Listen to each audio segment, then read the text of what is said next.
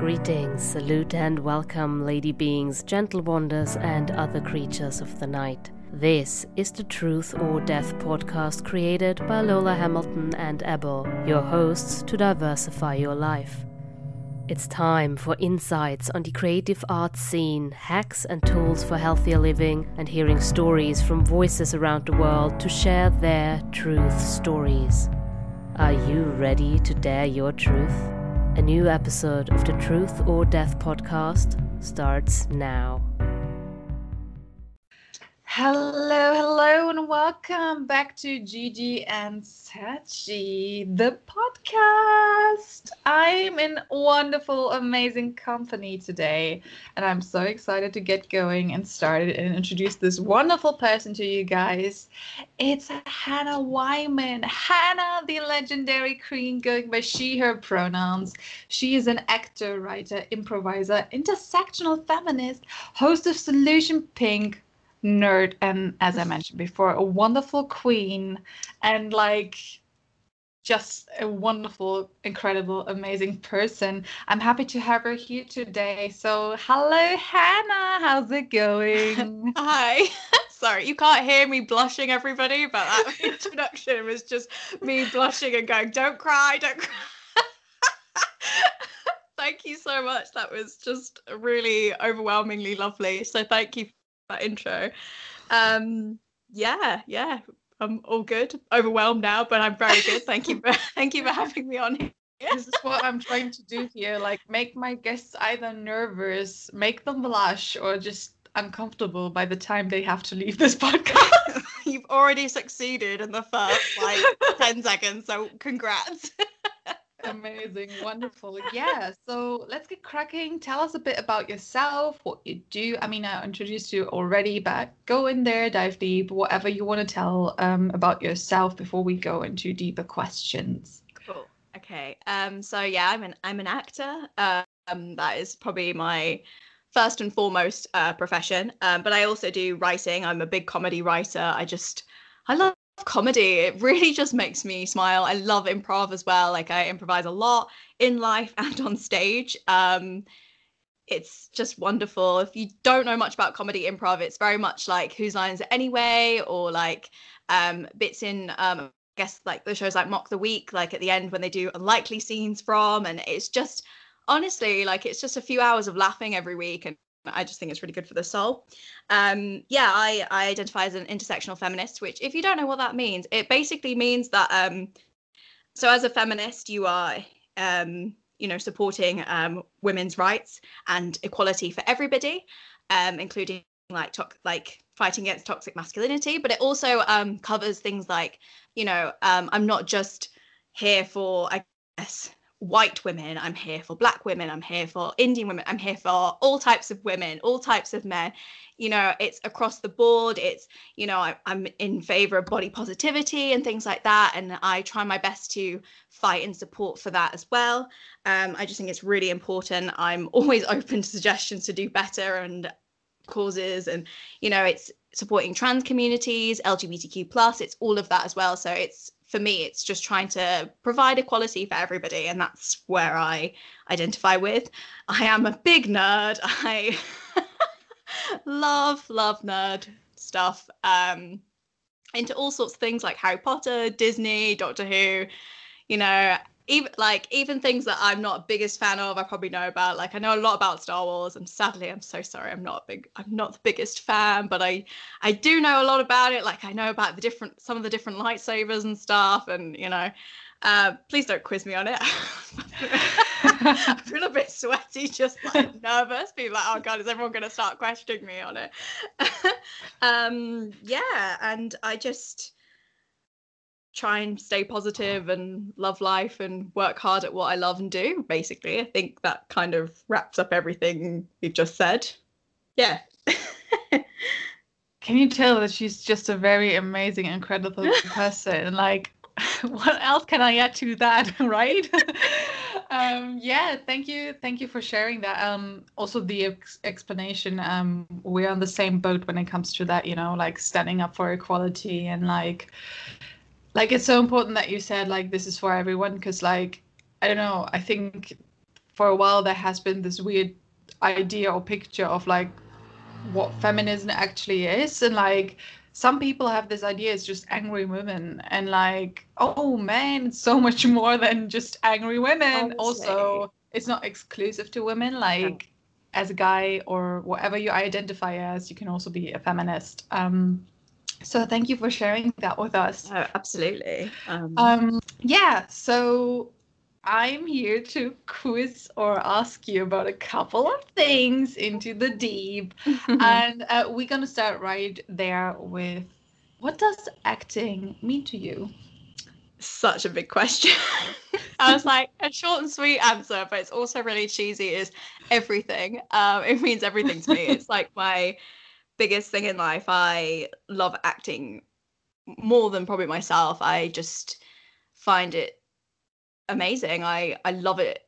And I can't really describe it because it's, you know, everything. And people will often be like, oh, in another life, what would you have done? Or what is your plan B? I don't have a plan B, okay? I am an actor, and that is just, yeah, it's just something I've always wanted. I'm being now. And yeah, it's just such a amazing thing because it's so much fun and it's so interesting, and getting to like play other characters and explore other people and learn about them and about yourself, and how you can find like how you relate to people and stuff, and even like people that you might think are completely different to me, you're actually more alike than you realize. And it's insane. Like, I mean, we all have bones and muscles and heart. This is getting so cheesy.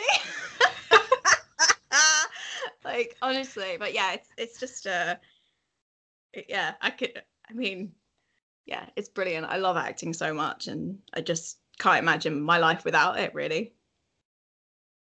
Wow, like I love hearing that. Like I'm just, oh man, I'm always dazzled away when it comes to like listening to someone's passion. So thank you for sharing that. Yeah, and like the deeper the better. I'm just gonna say it as it is. Yeah, it went really deep. Yeah, so going to the beginning, like how did the journey with acting start for you? Well, so I think like professionally it started when so I basically, professionally probably when I was 21 and I went to Edinburgh Fringe Festival for the first time. But then I did contemporary theatre at uni. So when I was 18, I did contemporary theatre at Manchester Met. So I did essentially professional performances then. But like before then, I still think about this to this day, and it makes me laugh. So when I was little, we're talking like 3, 4, maybe a little bit older, I would put on performances in my living room. And I would make my parents pay for tickets on the way into the room.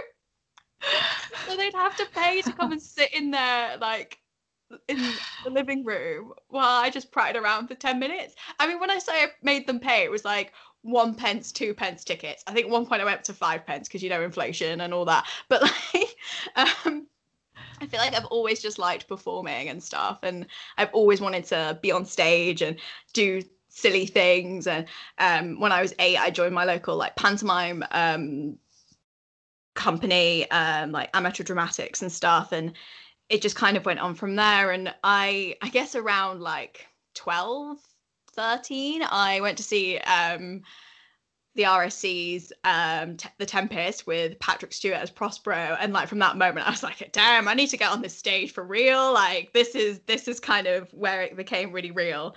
But yeah, I've always wanted to be on stage or be in a film, and it's just, I don't know, there's just always, and I just love costumes.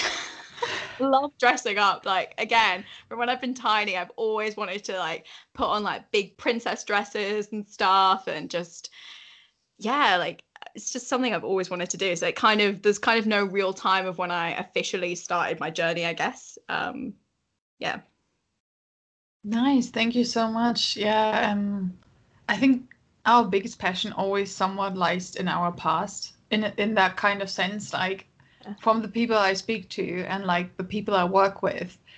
I love seeing like that you can kind of spot the roots where it all began, like back when you were a child, or when you like teenager, or like, because it depends on when you start your journey, you know, like you can always start your journey at like, especially with like arts, there's no like certain time frame, in my opinion. Like even with acting, if you think about it, like you can act in so many different aspects. And like, for example, one aspect as voice actors, for example, like you don't know the age of the person behind the microphone. Like if maybe you hear it, or like you can get a sense to it, or depending on which character they speak and stuff. But you know, it's kind of like, I would say almost timeless form of art, which is super great. And yeah, so I totally agree on the part with like, you know, dressing up and that stuff. Also, I love the fact that like, you know, like having that bravery at that young age and being like, you know, I know my worth, so pay for it. It's just, I love that. Like, hello, yes, we love that confidence. Amazing. Yeah, it's so funny when I think about it, but like I think because I've always been very lucky, and my parents have always loved going to the theatre. So I've been going to the theatre since I was like tiny, and my mum always tells me the story of when I was 2, I think.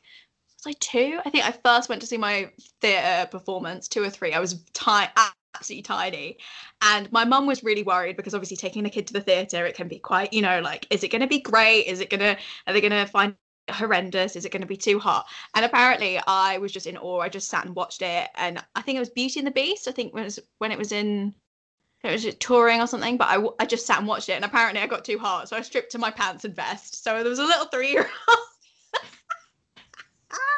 just sat there watching it, but apparently I was just so well behaved and just loved it and never looked back. I've always just loved it. So yeah. Amazing. I love that. Like, I bet you, like, wow, that's also such a great experience. Like, props to your parents, because like, yeah, you know, theater is it's this whole thing of like no interruptions, because you could like distract the actors and stuff like that. So it's amazing that you had that experience, and it showed like it was a good foreshadowing for your parents to see, like, you know. Yeah, literally. Yeah, absolutely. Gosh, it's crazy. Yeah. Amazing. So what do you think is the greatest thing about acting for you personally? Or like what you feel is the greatest thing? Oh, well, there's kind of 2 parts to this answer, I guess, from me. Number one is one of the greatest things is being in a room where everyone is just as passionate as you are, and just as committed, and just as like, we're here, we love this, and there's like a sense of respect from everybody, and everyone just kind of like gels, and it's just quite magical that when you're like in rehearsals or when you're on set or something, and everyone's just so passionate and wants to be there. There's just, you know, it's just some sort of magic about it, and then like waiting to like go on stage, or waiting to like for someone to call action or whatever it is. There's some sort of like excitement where you're like, oh, this is it, this is so cool, like I'm gonna go on now, I'm gonna do this, and that's amazing. The other part is we've mentioned it before, I just love costumes. I love costumes so much. Costume and makeup, honestly. One of my shows I did with ATS, Artist Theatre School, when I was in training, and I got to wear this wig. Oh my goodness, it was my favorite part of the show, was just getting the wig put on. And honestly, it was just the most relaxing time. And it was really funny because I'd come into the dressing room and sit down, and like the wig girls knew it was time, and they'd like come around me and start putting my wig on. It was just, it was brilliant. It was amazing. It was so good. So yeah, I love costumes and wigs. Yeah, that's such a big impact as well, you know, when you like, whether you're on stage or in front of the camera, like depending on which character you play, you have like sometimes these significant details within the costume.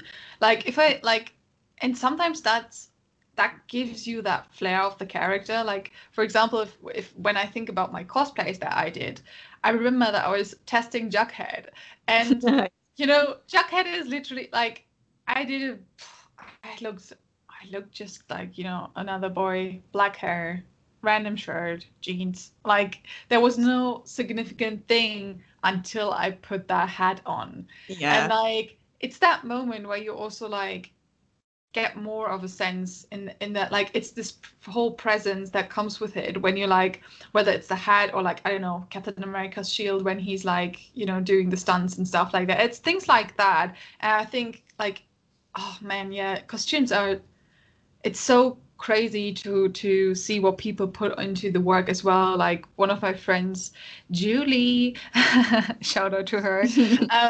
She does these amazing cosplays. Like she did one of the versions from Sansa Stark from Game of Thrones, and like That's so cool. Like she did the whole like stitching herself with like the whole embroidery stuff, and like there were like, I don't know how many ornaments she put on there, but it's like just thinking about like that one costume, and then, you know, people do that on set so many times, or like even for stage and stuff like this. So like the costume itself tells you a story, which is so amazing to see. And like I also am a big fan of like behind the scenes, like, you know, viewings and stuff. Like I used to do that for like Phantom of the Opera in Hamburg, and it excites me so much. Like it's not even like that I want to put on the costume, it's just seeing the stuff that they play with and have on and stuff like that. So yeah, there's definitely a certain magic to it as well.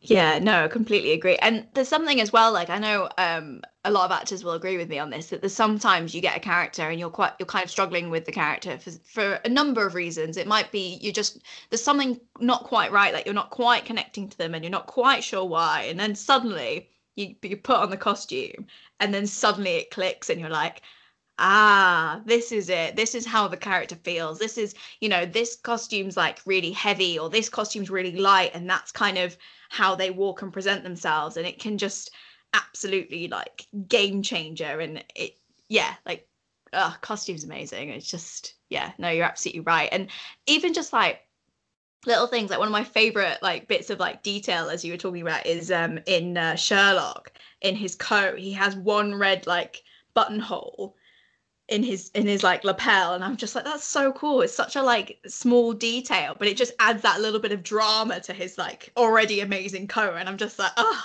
yes, this is great. Like I love that. Yeah, it's cool. Yeah, exactly. Details like that are so amazing. Yeah, thank you so much for your input on that. Is there anything, or like, what do you want to tell any kind of actor out there, like, you know, from your perspective or experience as an actress? I think first, well, there's so many things. I could write so many books, and I could just monologue for like 12,000 hours about this. But I think just in a nutshell, like, I think don't be afraid to fail, I think, is number one, because, and I'm still learning this, because for years I've been so like hard on myself, because I've always felt I have to get things right. I have to be the best. And yes, we all want to be the best. Of course we do. We all want to be amazing. But especially if you're doing training and stuff, that's the place to fail. That is the place to try things and muck up. Or in rehearsals, that's the place to, you know, go with a character choice and it fall back in your face or whatever. And like, if you're perfect all the time, you don't learn anything. And actually just being free enough to fail and go, okay, well, that went badly, but here we go, we can try again. You've learned something, you've grown, you've progressed, and it's not a bad thing. Like, I think we've learned for so long that failing is like, you know, the be all and end all. And especially because, like, you know, we're not like saving lives. If we failed in acting, we've probably not like hurt anybody or anything. It might just be that, you know, well, this character should not be French for this reason, or this character should not walk like this for whatever reason, and that's fine. Like, we all make mistakes, we're human, and it's something really healthy to do. I think as well, like, try not to compare yourself to others. Again, I'm learning this so long, because there's thousands of reasons why you might have not got the part, or there's thousands of reasons why you did get the part. And, you know, sometimes it's just because they wanted someone who was 6 foot and you're 5'2", or they wanted someone who was blonde and you're brunette, or, you know, and that's completely fine. I think just try and be kind to yourself, and also support each other as well. If your friend gets the role, it could be 1,000 reasons why they got it. Yes, it's annoying, and yes, you're like, damn it, I think I'm better or whatever.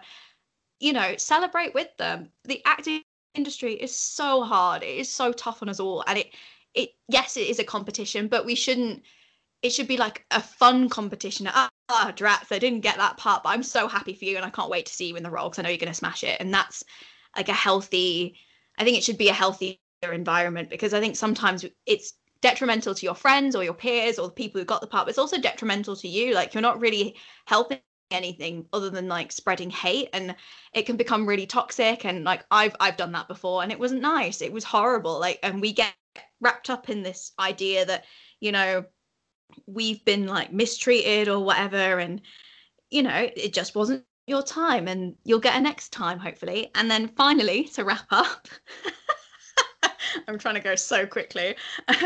Finally, to wrap up, I think that if you're going to go into the acting industry, just remember that, like, and again, all of this advice I'm giving you, I'm still learning it as well. Like, there's days when I'm still like miserable because I failed. There's still times when I, you know, hate myself because I didn't get that part, and I think, drats, you know, my Yorkshire accent's authentic, but you know, here's this person doing a Yorkshire accent and it sucks. But whatever it is, you know, I think if you're going to go into the acting industry, just remember that, like, you know, you've got to work hard and not be afraid to maybe try things, maybe make work for yourself as well. Like, don't be afraid to think, oh, okay, if I've got the funds, I can save up for a microphone and do some voice work or write something myself. Like, I've gotten into writing purely because I was frustrated that I was like, well, I think I'm really good and I want to give myself a platform and write some characters that I can play. And if you can do that, and that's brilliant. Like, you know, it's not just about getting an agent and stuff, and there's no set way to get on your career. I just think that, just remember that sometimes you will fail more than you might get the roles. Like, even like the most successful actors in the world will have had like thousands and thousands of auditions, but on their IMDb it'll be like 50 roles, and that is a lot. That's an insane amount anyway, and that's amazing. But they probably have had thousands more auditions that they just didn't get for whatever reason. So just, if you are thinking of going into the acting industry, just I wouldn't take it lightly, and not in a sense of like, I don't know, oh, I can be an actor and then after a year it's too hard. Like, I just mean that, like, if you really want this, it is going to be difficult, and you know, it can be a fun route. It is going to be a hard route. And if you're seen and, you know, very lucky, overnight successes are usually like 10 years in the making. Is kind of the crux of it. You know, like, I've kind of professionally, so I'm 27 now, so I've been doing it for 6 years, which actually isn't a long time. It feels like half of my life is gone. It's not. But I'm sometimes very hard on myself that I'm approaching 30 and I haven't had professional roles yet and stuff, and it does get hard, but I'm not going to stop. Like, I'm going to keep going and keep trying. And yeah, I'm on end of monologue. I hope that kind of made sense. I felt like I was trying to be helpful, and it just kind of escalated.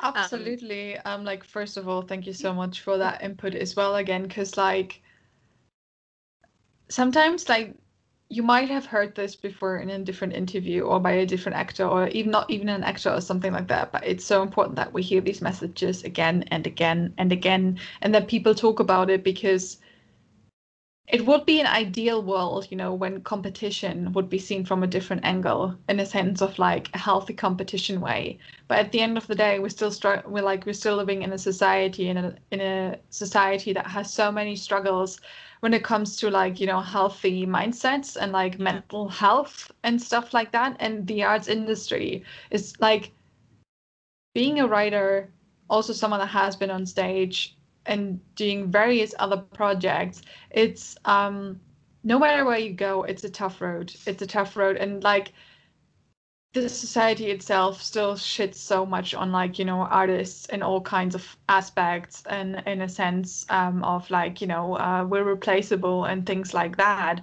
So we have to deal with this kind of stuff. So the importance here is, like, you know, be there for each other and like support each other, rather than like giving into this Hollywood trope driven white supremacy mindset. I said what I said. So yeah, coming to that aspect, I absolutely agree with you, you know, like, and like, especially like I'm 25 now, Hannah's 27, like often people also like they see us as like the moment that we are in right now. And like we have already developed so much and we're doing so much and like we're getting more and more out there. But that didn't happen overnight. So like we've been already on a long road of like, you know, being a writer, being an actor and all that kind of stuff. It's a long process. Like success or like effort or whatever it is, it doesn't come overnight. There is work that needs to be put in. And that doesn't like, and this comes from someone that had issues taking breaks. You need like, there needs to be a healthy balance between like, you know, doing the work, but also trusting certain circumstances to let it work out. And then at the end of the day, you need to be true to what is true to you. So like, for example, if you want to be an actor, but you don't know what for, then you're not going to get anywhere because you need to have a passion and a vision and like you need like even if it's just, you know, like okay, I want to be an actor in a horror movie. Okay, great. Like that's the first step. Like you want to play in a horror movie. Okay, what horror movies are out there? Who's currently on the market? You know, like that's where you go from there and take it away. And like I think the competition thing is also such a big thing because like one of the big things that I've learned is rather than constantly trying to like the only person you compete yourself with is the person that you were yesterday. Like this is the progress that you should make. And then at the end of the day, it's also like because people of so many times we have these moments where it's like, oh, why did this person get this role? Or like, why is this so successful? Oh, I want to be I want to be where they are. I want to be in Hollywood and stuff. It's not realistic to an extent and point. But then the thing is also, where are you at that life point? Like, and why do you want to be like? Are you just driven by jealousy, or is it a serious thing of saying like, I want to be in Hollywood so that I can get a role that is essentially life changing for people out there because I'm playing, you know, I don't know, a trans person that hasn't been like had that role before or something like that. Coming from an LGBTQ background or something like that. So like the society often drives us to this mindset of like, you know, you should look at other people, you should like, you know, you are to like, even if you're in a healthy mindset, it's really like it's so hard to break out of that cycle to not compete yourself with others because we're constantly like, especially with social media, like the amount like it's before you dive into that, it's really hard to like be selective about what you see, what you can do and stuff like that. And you always have to remember at the end of the day, even if you have like a selective, like, you know, Instagram, or if you sorted out people on Facebook or whatever, at the end of the day, no one is immune to mental health. So like, it's this thing of trying to keep balance between having a healthy outlook on what's going on around me, but also being healthy about yourself. And like, it's this thing of like, you know, okay, you're frustrated with what you're doing and stuff, or like it can be tough and stuff. But a big thing, and that's something that I've only learned last year, is this thing, rather than thinking of like, oh, why is this person there? Or like, why am I here and why am I there? Like, start to think about like, what did they do to get there where they are right now, and what are they making different to what you are doing? It like nine out of like it's kind of like this thing, it doesn't always have to be that way, like in a sense of like, obviously if you're like, I don't know, if you were currently sick or something, like it's most likely that this is a big reason why you're in that situation where you are right now. So obviously there can always be different circumstances, but at the end of the day, you know, rather than having this massive competitive mindset driven from this society, go in there and be like, okay, but how can I talk to this person so that this person can teach me maybe something and something like that. And that's something that is such a new way of thinking still. Like a lot of people have it, and like it's not like new, but it's still like it's still not major compared to the other side of like, you know, being competitive about things.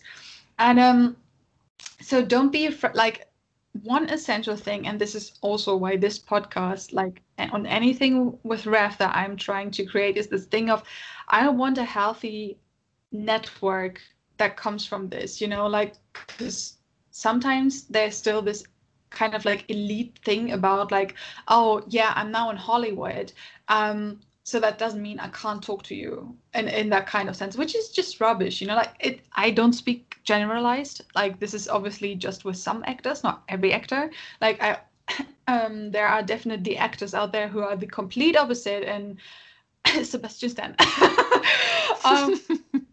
I said what I said. Like, they're still, or like Blake Lively and Ryan Reynolds are two great examples as well. Like, they are people in Hollywood and stuff like that, but they are still down to earth. And like, it's so essential that there's much more a down to earth part in this world, because we can all learn from each other. And like, no matter if that's writing or art or whatever it is, because just because you're already like 3 stages ahead of me doesn't mean like you can't talk to because you've been once there where we are now. So it's this thing of like, don't act like you're something better because you also started somewhere from scratch at some point. So I think it's always important to have these conversations, to give exchange, and to like, help people by that, because I think a lot of people still have this mindset of also like, oh, but because at the end of the day, arts, or like the arts sector, is definitely tough. Like it's a lot. It's one of the big sectors where you have to put a lot of work in yourself. Like no one's gonna come and hold your hand and like help you to apply for that job, because acting, writing, it's all about your soul and your passion that's behind it.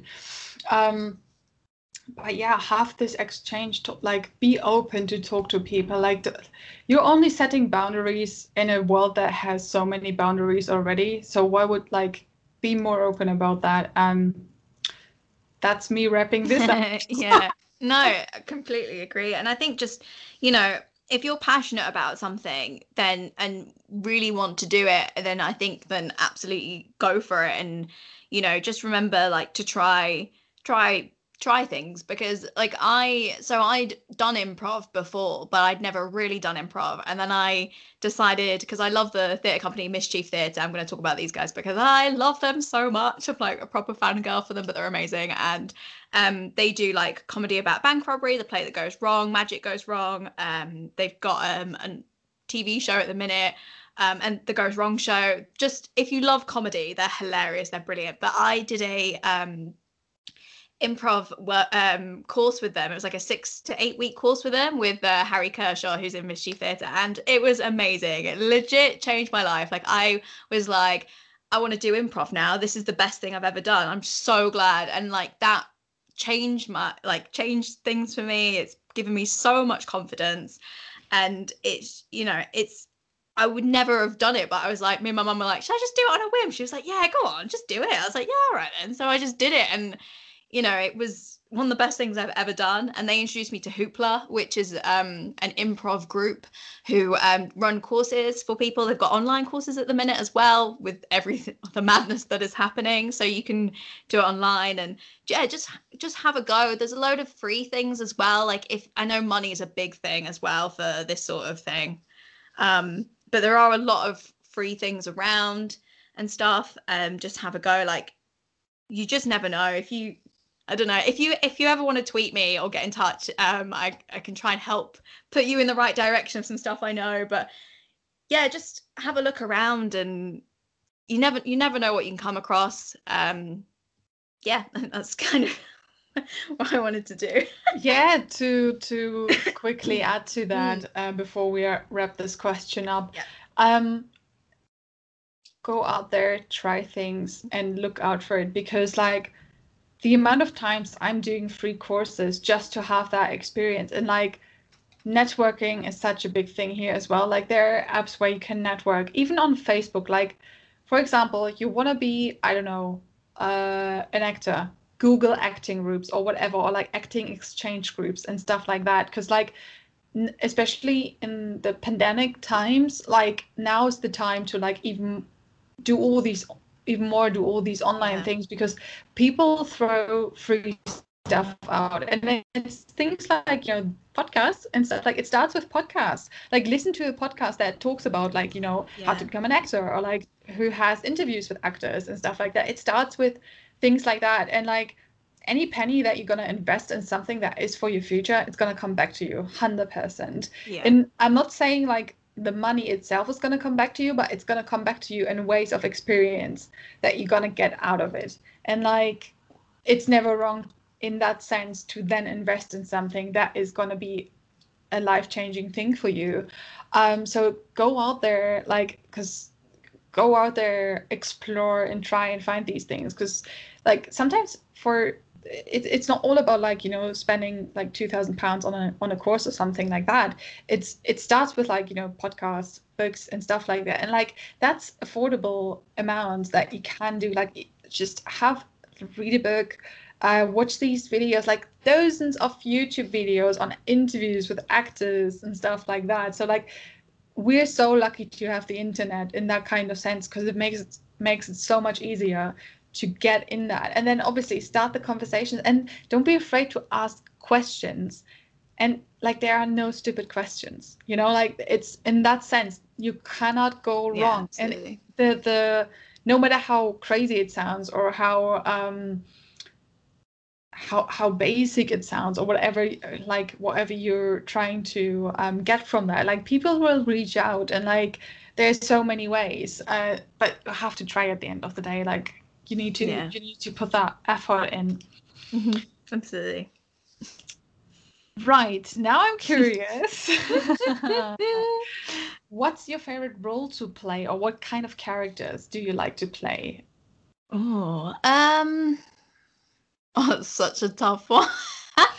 I think it's quite difficult. It really depends, because I think sometimes when you audition for characters, they end up being completely different to what you first kind of thought, because often you'll get like a tiny bit of script or a monologue that later on will be cut or will not be used, or your character goes on a completely different journey, or you and the director find something more magical or better in some way between the two of you. So I feel like the process is kind of, never ending. And if you're on stage doing it, and you're doing a long run, the character you first start with in the run will often change and adapt to the last time you play the character, because you'll get more confident, you'll get more you might find that, especially if you're doing a comedy, I think this works particularly more in comedy, is that if you find that you did something random one night and it got a laugh, that you keep doing it because people love it, or it was a good improvised bit, or whatever it is. So sometimes that can change, and that's amazing when you find those like key things.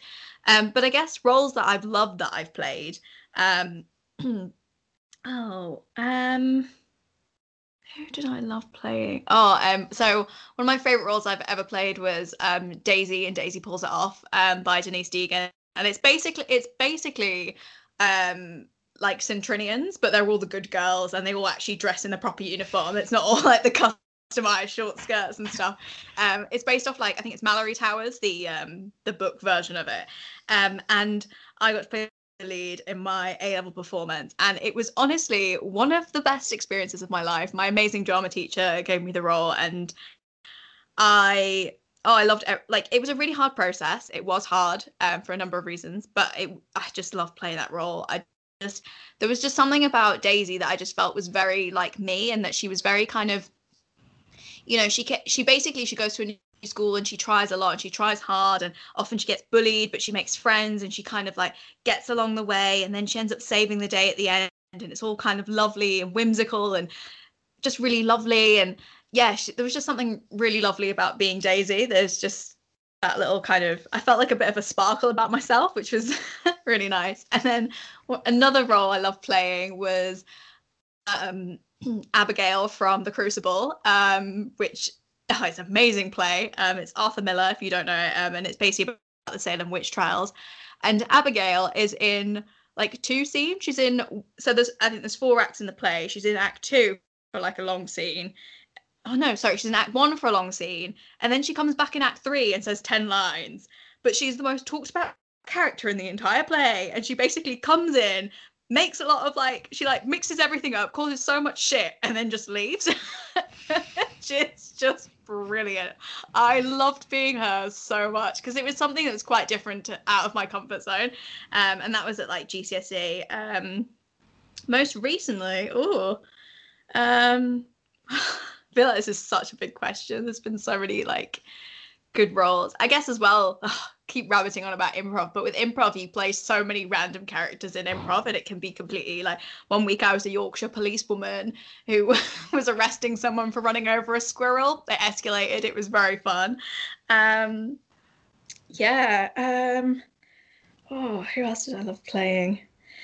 I don't know, there's just sometimes it's not even about being like the main character or being like a great character. It's just being part of an amazing production and that you're like, yes, this is all, I love all these people. These are all great. And yeah, it's kind of, you know, I guess I love characters that surprise me in different ways and give me like, make me find out things about myself I didn't quite know, or give me the confidence to do something or try something. I think are the characters that I really love. I'd really love to play a villain one day, like a proper kind of like pantomime villain. I think would be brilliant. I would really love that because I know that's quite out of my character zone. Like that would just be really fun to play. So yeah, that's Amazing choices. Going over to the next question.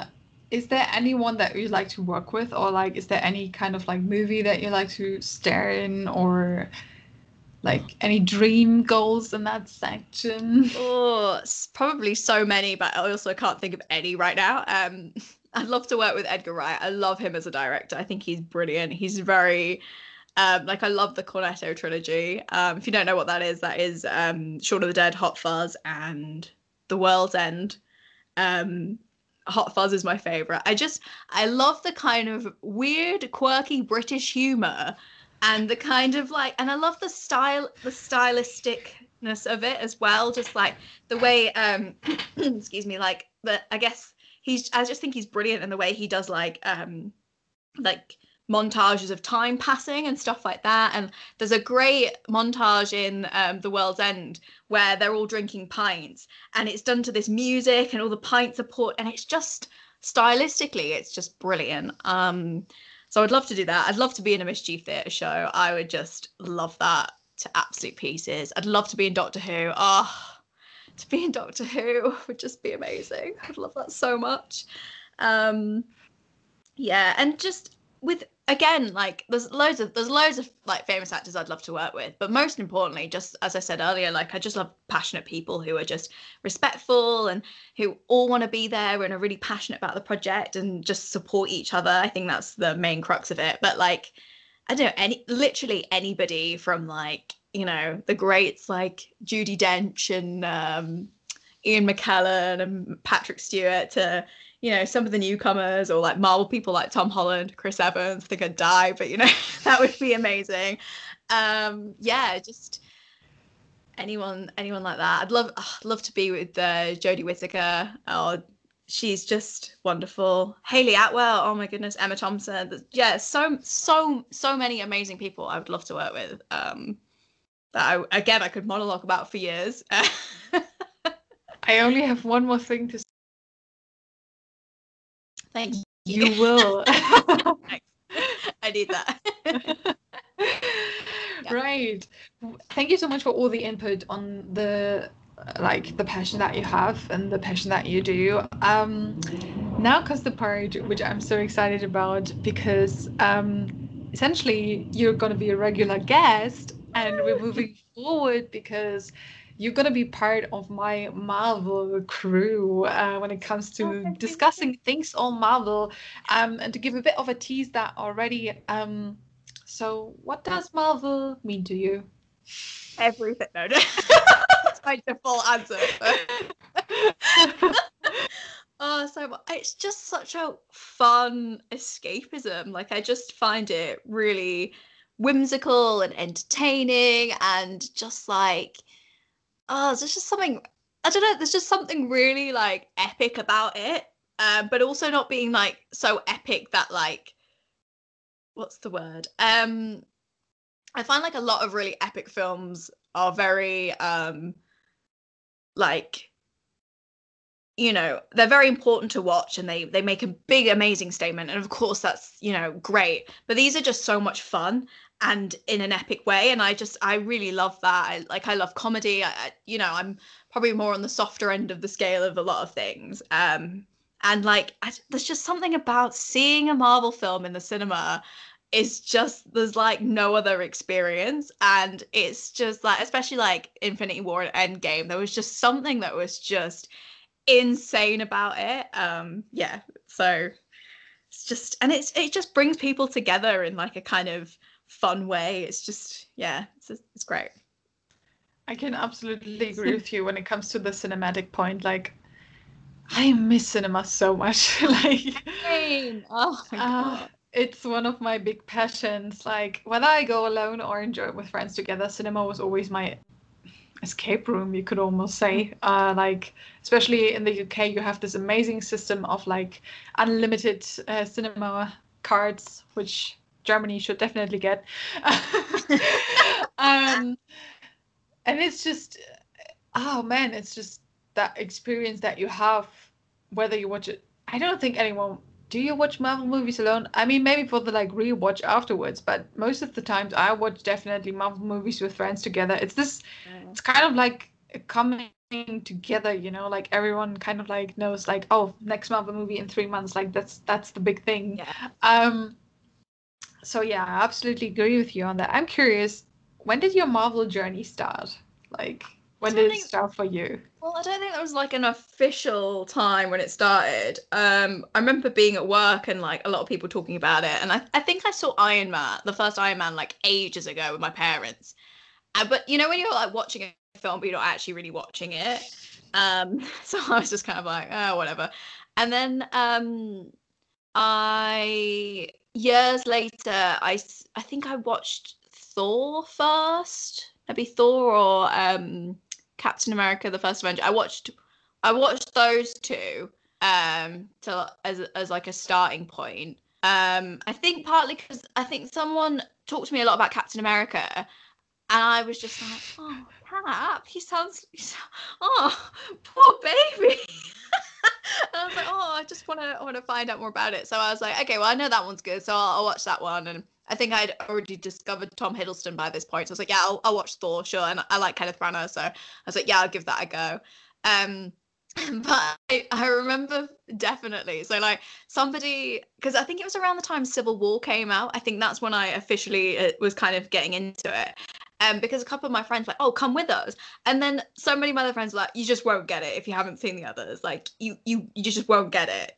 And then I watched it and I was like, well, there's not really much to get. I mean, like, these guys are pissed off with these guys. They were a team. Now they're having a fight. And the government are annoyed that they cause a lot of shit in places. I was like, that's kind of easy. Like, and then I started going back and watching all the other films, and obviously I fell in love with Chris Evans, or Captain America. He's my number one. Yeah, I think it was kind of a vague, like there was no definitive time. Because I know, like, if you speak to my friend Jessie, she was like, I remember seeing the second Iron Man in cinema, and that's when it like took off and I fell in love and blah blah blah. Whereas I just don't have that. It was like a really vague, like, kind of discovery of the film. So yeah, that answers that. That's absolutely, I'm just sorry, I just got dazzled. Jessie, did you really fall in love with Marvel by the second Iron Man? We need to discuss this. I think in Jessie's defense, she was like, she remembers it was more the experience of going to see the second one in the cinema maybe than the actual film. So that's why it holds like a really good place in her heart, I believe. Yeah. If I've just misquoted Jessie, I do apologize. We love Cole Sprouse, it's fine. Amazing, wonderful. Wicked. I've got one more question for you before we move on to a critical section. Yeah. Which Marvel character would you like to play, coming from the acting side? See, this I was thinking about this before I came on, and I was like, this is so difficult. Because I think I've got a top 3.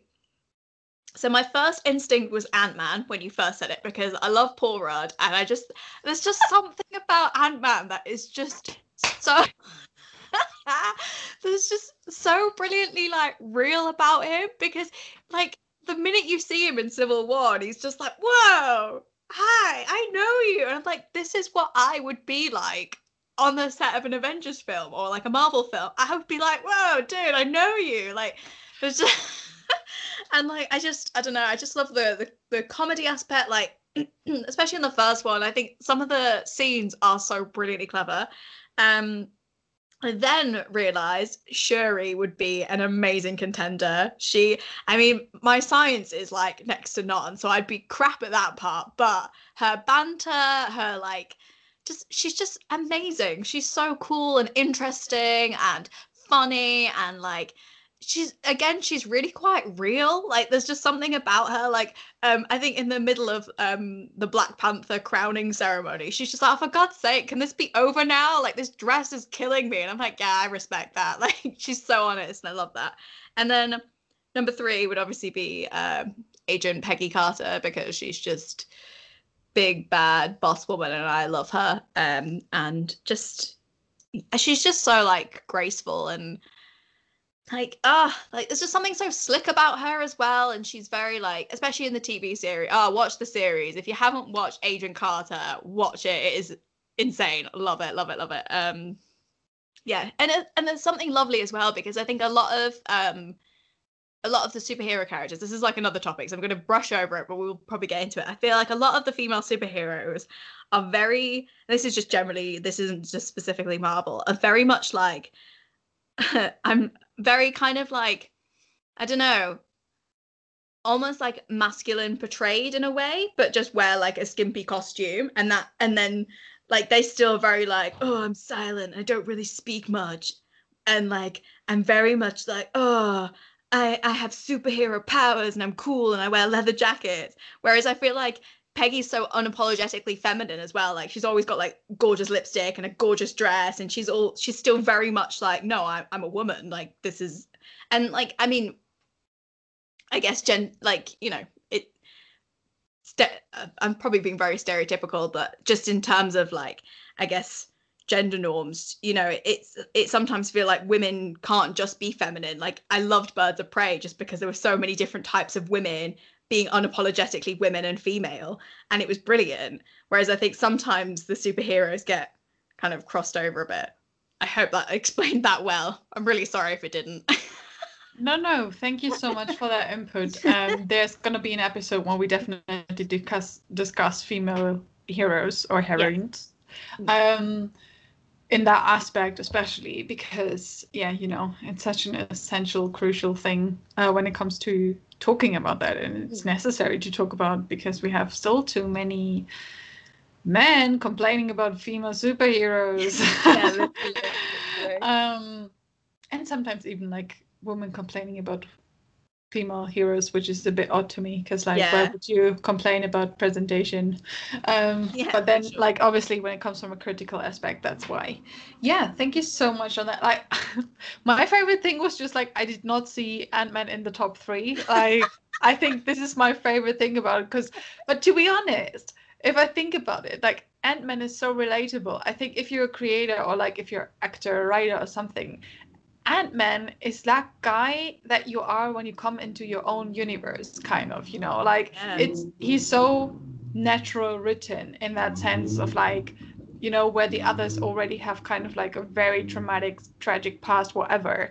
Ant-Man is just, you know, he's a father and he tries to figure out his life, and he obviously he wasn't great when it comes to his relationship and stuff. So like, he's I would almost say like he's one of the most realistic, natural feeling characters in there, so that makes him so great. And like I can't remember which movie it was, but that one where he eats the burrito or the taco or something like that, and it's just like, I felt that, you know, like, all we do is seeing these people like constantly running around and stuff, like, and that man just wanted to eat his taco.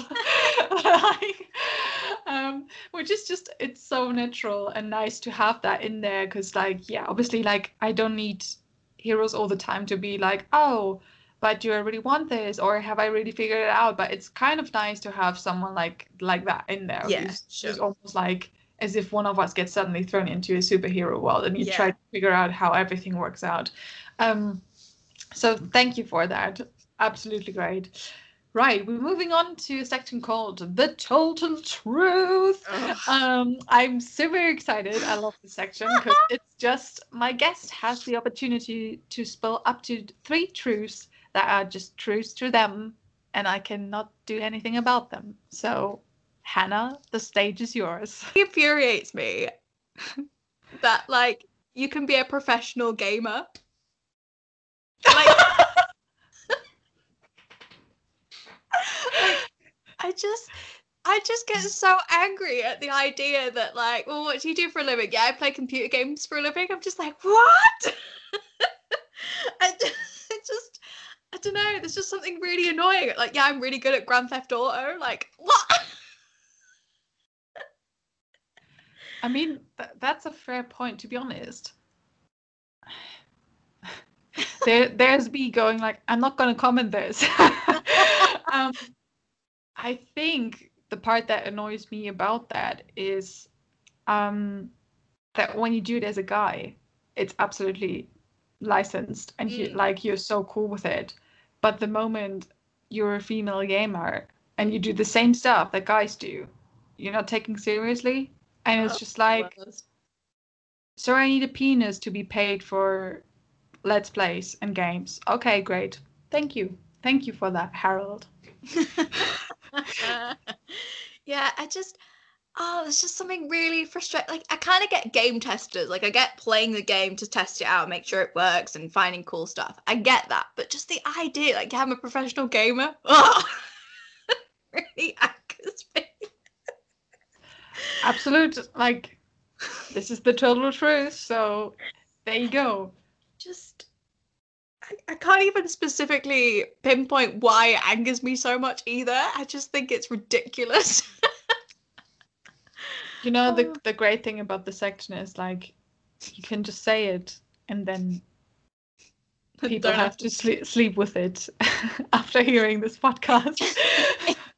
If you are a professional gamer, good for you, but it annoys me. Maybe just Yorkshire tea is the only, like, English breakfast tea you should ever drink. The other brands are irrelevant. The diversity in these 3 truths, I did not see that coming. It's not scripted, guys. The third one was completely just me off the top of my head thinking about it. I was like, actually, that annoys me as well. And someone's like, yeah, Tetley's better. I'm like, Tetley? Like, how dare you insult me? Like, no. Wonderful, wonderful. Thank you so much for these truths.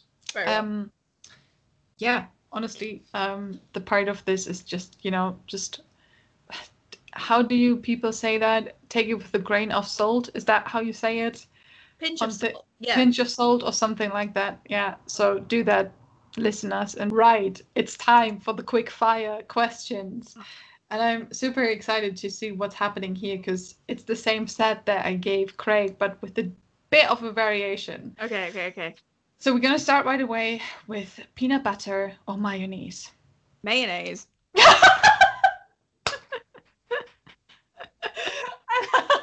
The look she just gave me was just, what question is this? Like, how dare you?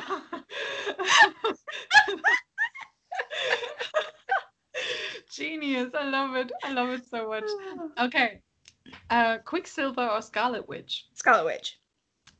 Yeah, see, this is Craig almost bashed me for that. Like, how could I insult the queen, And it's just like my 2 seconds that I write down these questions.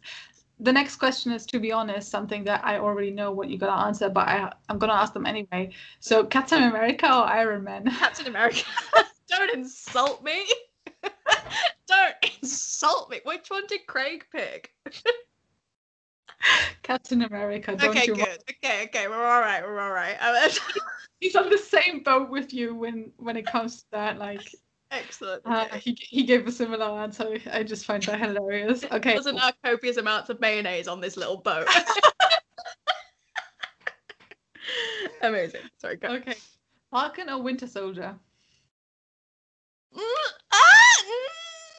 I swear, Falcon. this is the cracking. Like the the 3 sections before, yeah, I was already thinking like, is this a tough one? And then it comes to this question, and the people crumble underneath it. Yeah, I think I picked Falcon just because I think he's funnier than.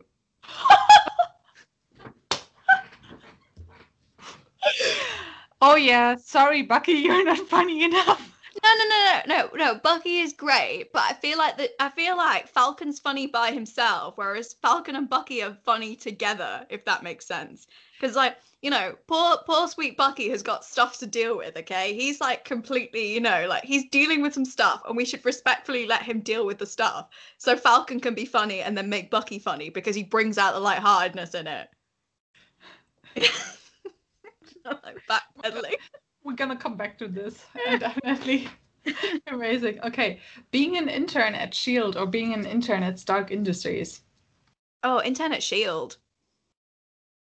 Yeah, that's an absolute fair point. Like, I would not pick Stark Industries. I mean, I feel like the logo's super cool, but Tony Stark would annoy me so much. Yeah, same. I'd maybe hit on me, and I'd hate that.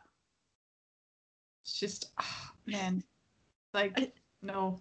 Yeah, I feel like Tony Stark would hit on a lot of his female interns. Tony Stark, can you please answer this one? Like, just no, like after Pepper. No, but like not in like a horrible way. Just I feel like he'd say some quite flirty comments because we've seen him in like the first Iron Man film and how like and like he openly says he's a playboy. Like I just feel like he would, hit on a lot of like and not in a like I don't think he'd ever. Well, I mean, I guess let's not go down that hole. It's okay. Yeah, I just think he'd make a few comments that wouldn't slide well with me, and that would piss me off. So I definitely went with Shield. Sorry. Yeah, fair point. Mary Jane or Gwen Stacy? Oh, Gwen Stacy. Nice, good choice. Magneto or Professor Charles Xavier? Oh, Charles, definitely Charles. I can't wait for the X-Men episodes because Craig said the opposite. Oh, no. This is gonna be so good. Oh, I love it. Wolverine or Deadpool? Wolverine. Fair point. What's your favorite Infinity Stone? I'm trying to think of them all. The only one I could think of was reality. Right, there's reality, there's soul, there's time. God. So we've got the lilac one, which is the orb one that we got in Guardians of the Galaxy. That we've got the Tesseract. Time Stone is green. Then the yellow one is Vision. So like the Mind Stone. The red one is the Aether. Is that how you say it? The one that we get in Thor 2. Hang on, 1, 2. Oh yeah. It's 7, right? 6. 6?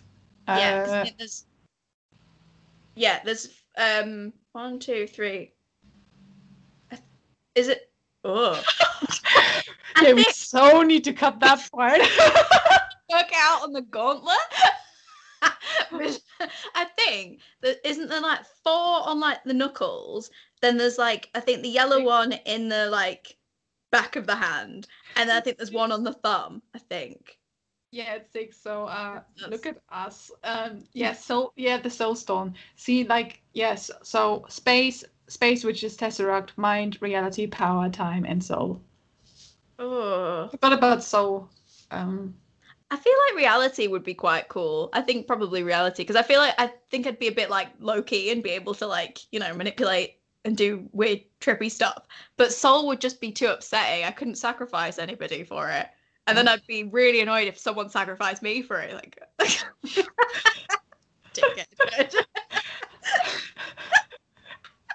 Amazing. Oh my god, that's funny. Okay, last question. Being an Avenger and training with Killian, knowing that he's in love with Captain America, or being an Avenger and training and having Killian as your next target villain. Yes, Killian Lancaster is in love with Captain America, if you heard that right. I'd want him to be a villain. I'd want him to be a villain, because then, you know, I kind of get the best of both worlds, because I'd be like a really tortured soul of, but I fancy the villain I have to kill, but, you know, my boyfriend's like training me, so it's confusing.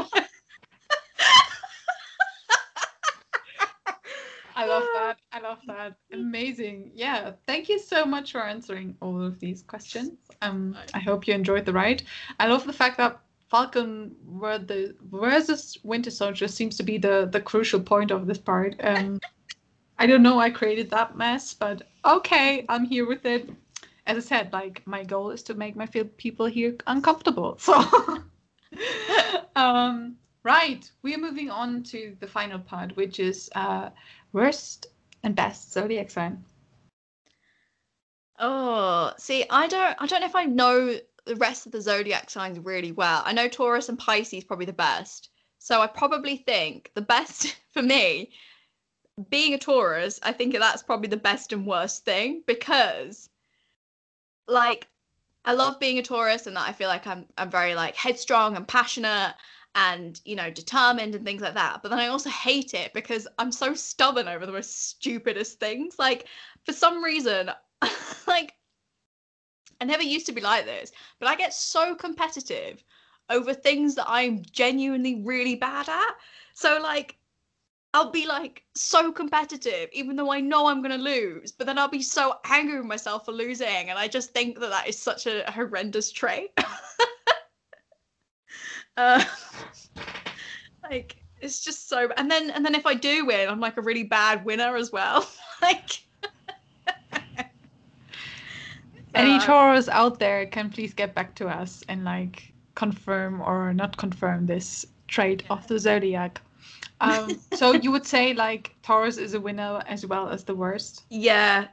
Well, having lived with being a Taurus my whole life, I feel like I've got a bit of experience with it, so I feel like I can easily say that. That might be a bit of a cop-out. Otherwise, I'd probably say maybe Cancer's the worst, just because it does sound like the terminal illness, and that is horrendous. Cut that out. This podcast is so spicy. I love it. Yeah, just because it does sound like the horrendous illness, and that is not their fault. It's just an unfortunate name. I mean, absolute fair point. You know, the great part about like you don't even have to give answers or reasons or anything. Just, you know, live the truth. Maybe cut that bit out. Oh. Wonderful. Okay, we are about to wrap this up. Is there anything else that you'd like to let the listeners know? Anything that you haven't said yet? Anything that needs to be out and about? I think the listeners learned a lot about you today. Yeah, I feel like they do. Just really like quickly, I am actually part of a theatre company, which I've not mentioned, called The Undisposables, and we do a lot of like online scratch nights, and we do look for actors and writers and stuff, so there's always opportunities there. So you can follow us on Twitter, which I believe is @Undisposables. It's on my Twitter page anyway, so you can follow us through that, and we do a lot of shows and stuff. So like if you are an actor wanting to get experience and come work with us, that would be awesome. And also as well, if you are struggling with like funds and stuff, I'm actually doing a free improv jam every Monday called Duck Duck Goose, and basically any improv experience, great or none at all, come join us. It's really fun.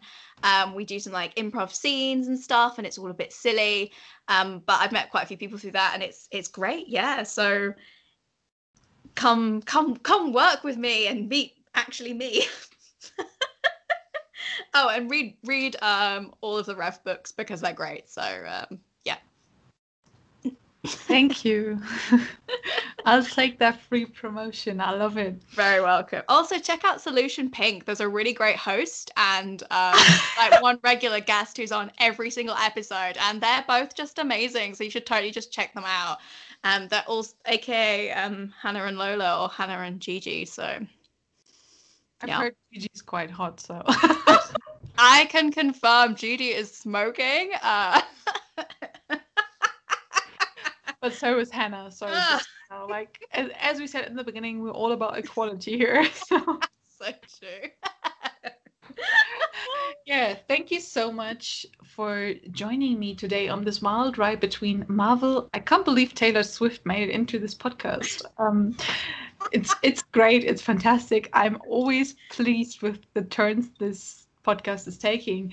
If you can't get enough Hannah, she also got Instagram and Twitter. You can find her there at H_Wyman1. You will also find the social media links in the description of the podcast. And obviously, if there's any question or something like that, you can find our email address in the description. Leave us some comments. Like, I have a feeling there's a spicy debate between Swifties and Hannah coming up, as well as what's your problem with paid gamers?